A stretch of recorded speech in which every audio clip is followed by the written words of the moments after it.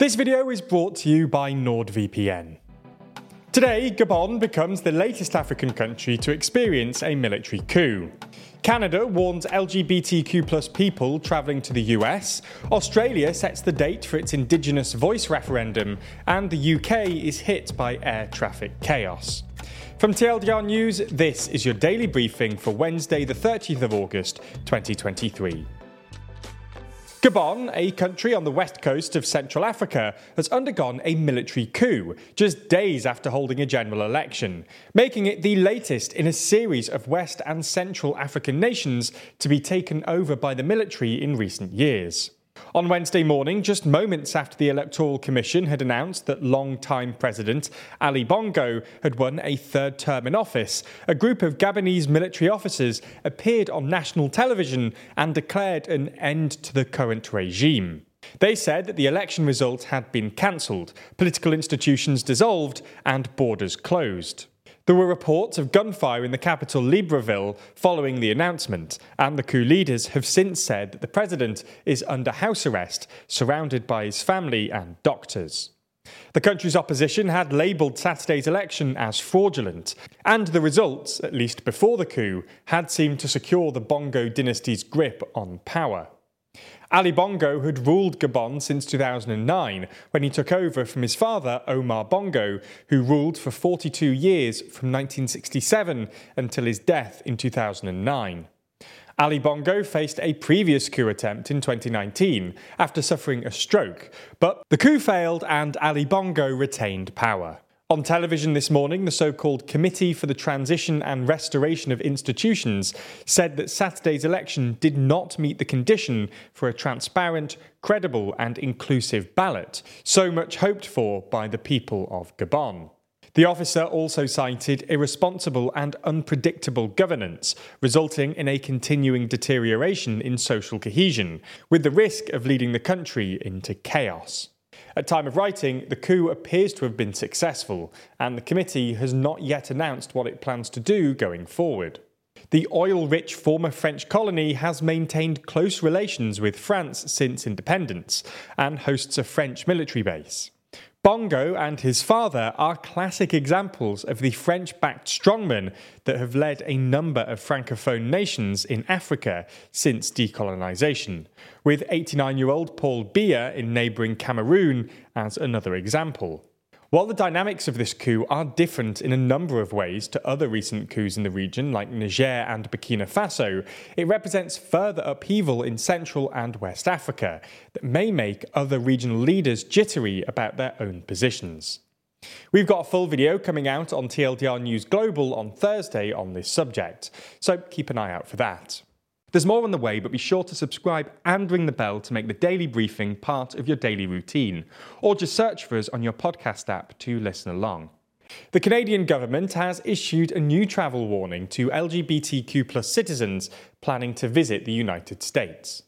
The new travel advisory says that some US states have enacted laws and policies that may affect 2S LGBTQI+ persons. 2S, by the way, refers to two-spirit, which is a term used by some Indigenous people to describe their sexuality or gender identity. Deputy Prime Minister Chrystia Freeland said the advice had been updated as the Canadian government had employed experts to look carefully around the world and to monitor whether there are particular dangers to particular groups of Canadians. The advisory does not specify which states it refers to, but says that travellers should check local laws before travelling. It's also not changed the overall risk profile for the US, which remains green.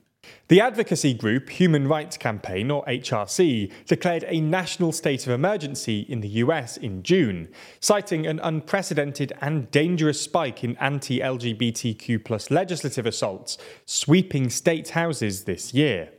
HRC says that more than 75 anti-LGBTQ+ bills have been signed into law this year alone, which is double the number they recorded the previous year, including restrictions on teaching of sexuality and gender identity, restrictions on drag, and use of bathrooms by trans people, and more.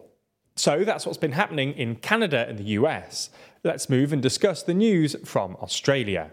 Australia's Prime Minister Anthony Albanese has announced the date of an upcoming constitutional referendum as Saturday the 14th of October.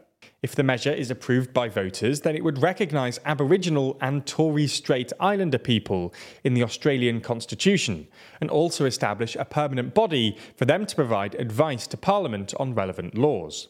Australia has not held a referendum since 1999, when the country voted against becoming a republic, and it's been nearly 50 years since a referendum was actually successful. The Voice referendum has been the subject of much debate in the country. At a rally to kickstart the Yes campaign, Prime Minister Albanese said, "Every Australian will have a once-in-a-generation chance to bring our country together and to change it for the better."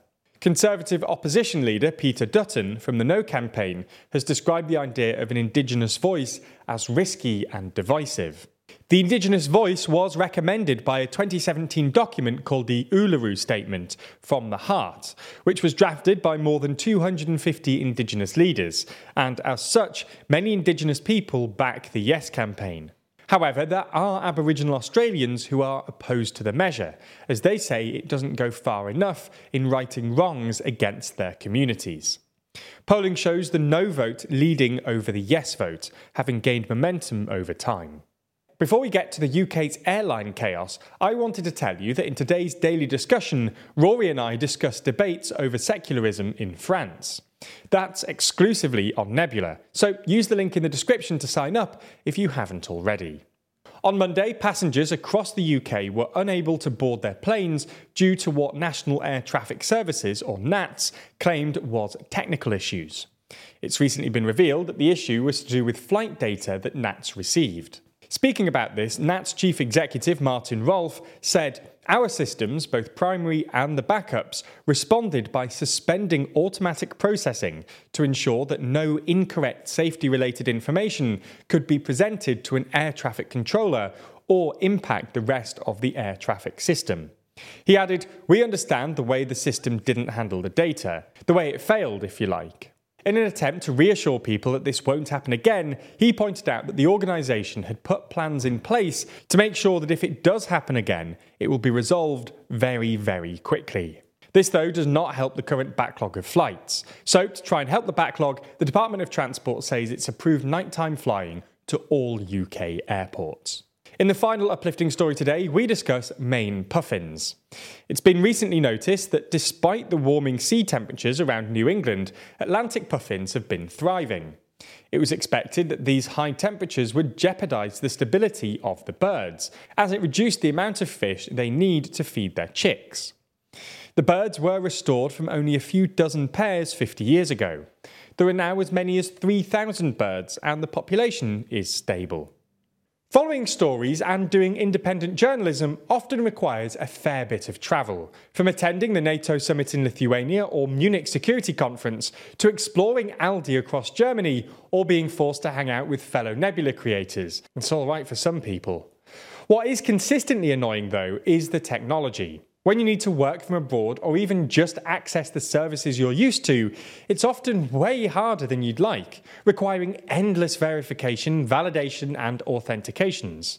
As I'm sure you already know, that's when NordVPN comes into play, helping you connect to the internet wherever you are. Whether that's connecting back at home so your work account doesn't freak out, or connecting to another country from the comfort of your living room to get discounts on your next trip. That's right, very often other countries get cheaper prices for flights, with research finding US consumers pay up to 3 times more. NordVPN are actually currently running a major back-to-school promotion, which means that when you sign up for a 2-year plan, you not only get a massive discount, but you also get an extra 4 months. That's a huge discount if you click our link. Plus, Nord will keep sponsoring TLDR if people click it. We've been told that sometimes when people hear us talk about NordVPN, they open up a tab, start searching, but they don't click our link. I'm certainly glad that they get the service, but you only get the discount and you only support the channel through that link. So if you're trying to improve our journalism by signing up for Nord, use our link when you do, and you'll get their great service at a discount.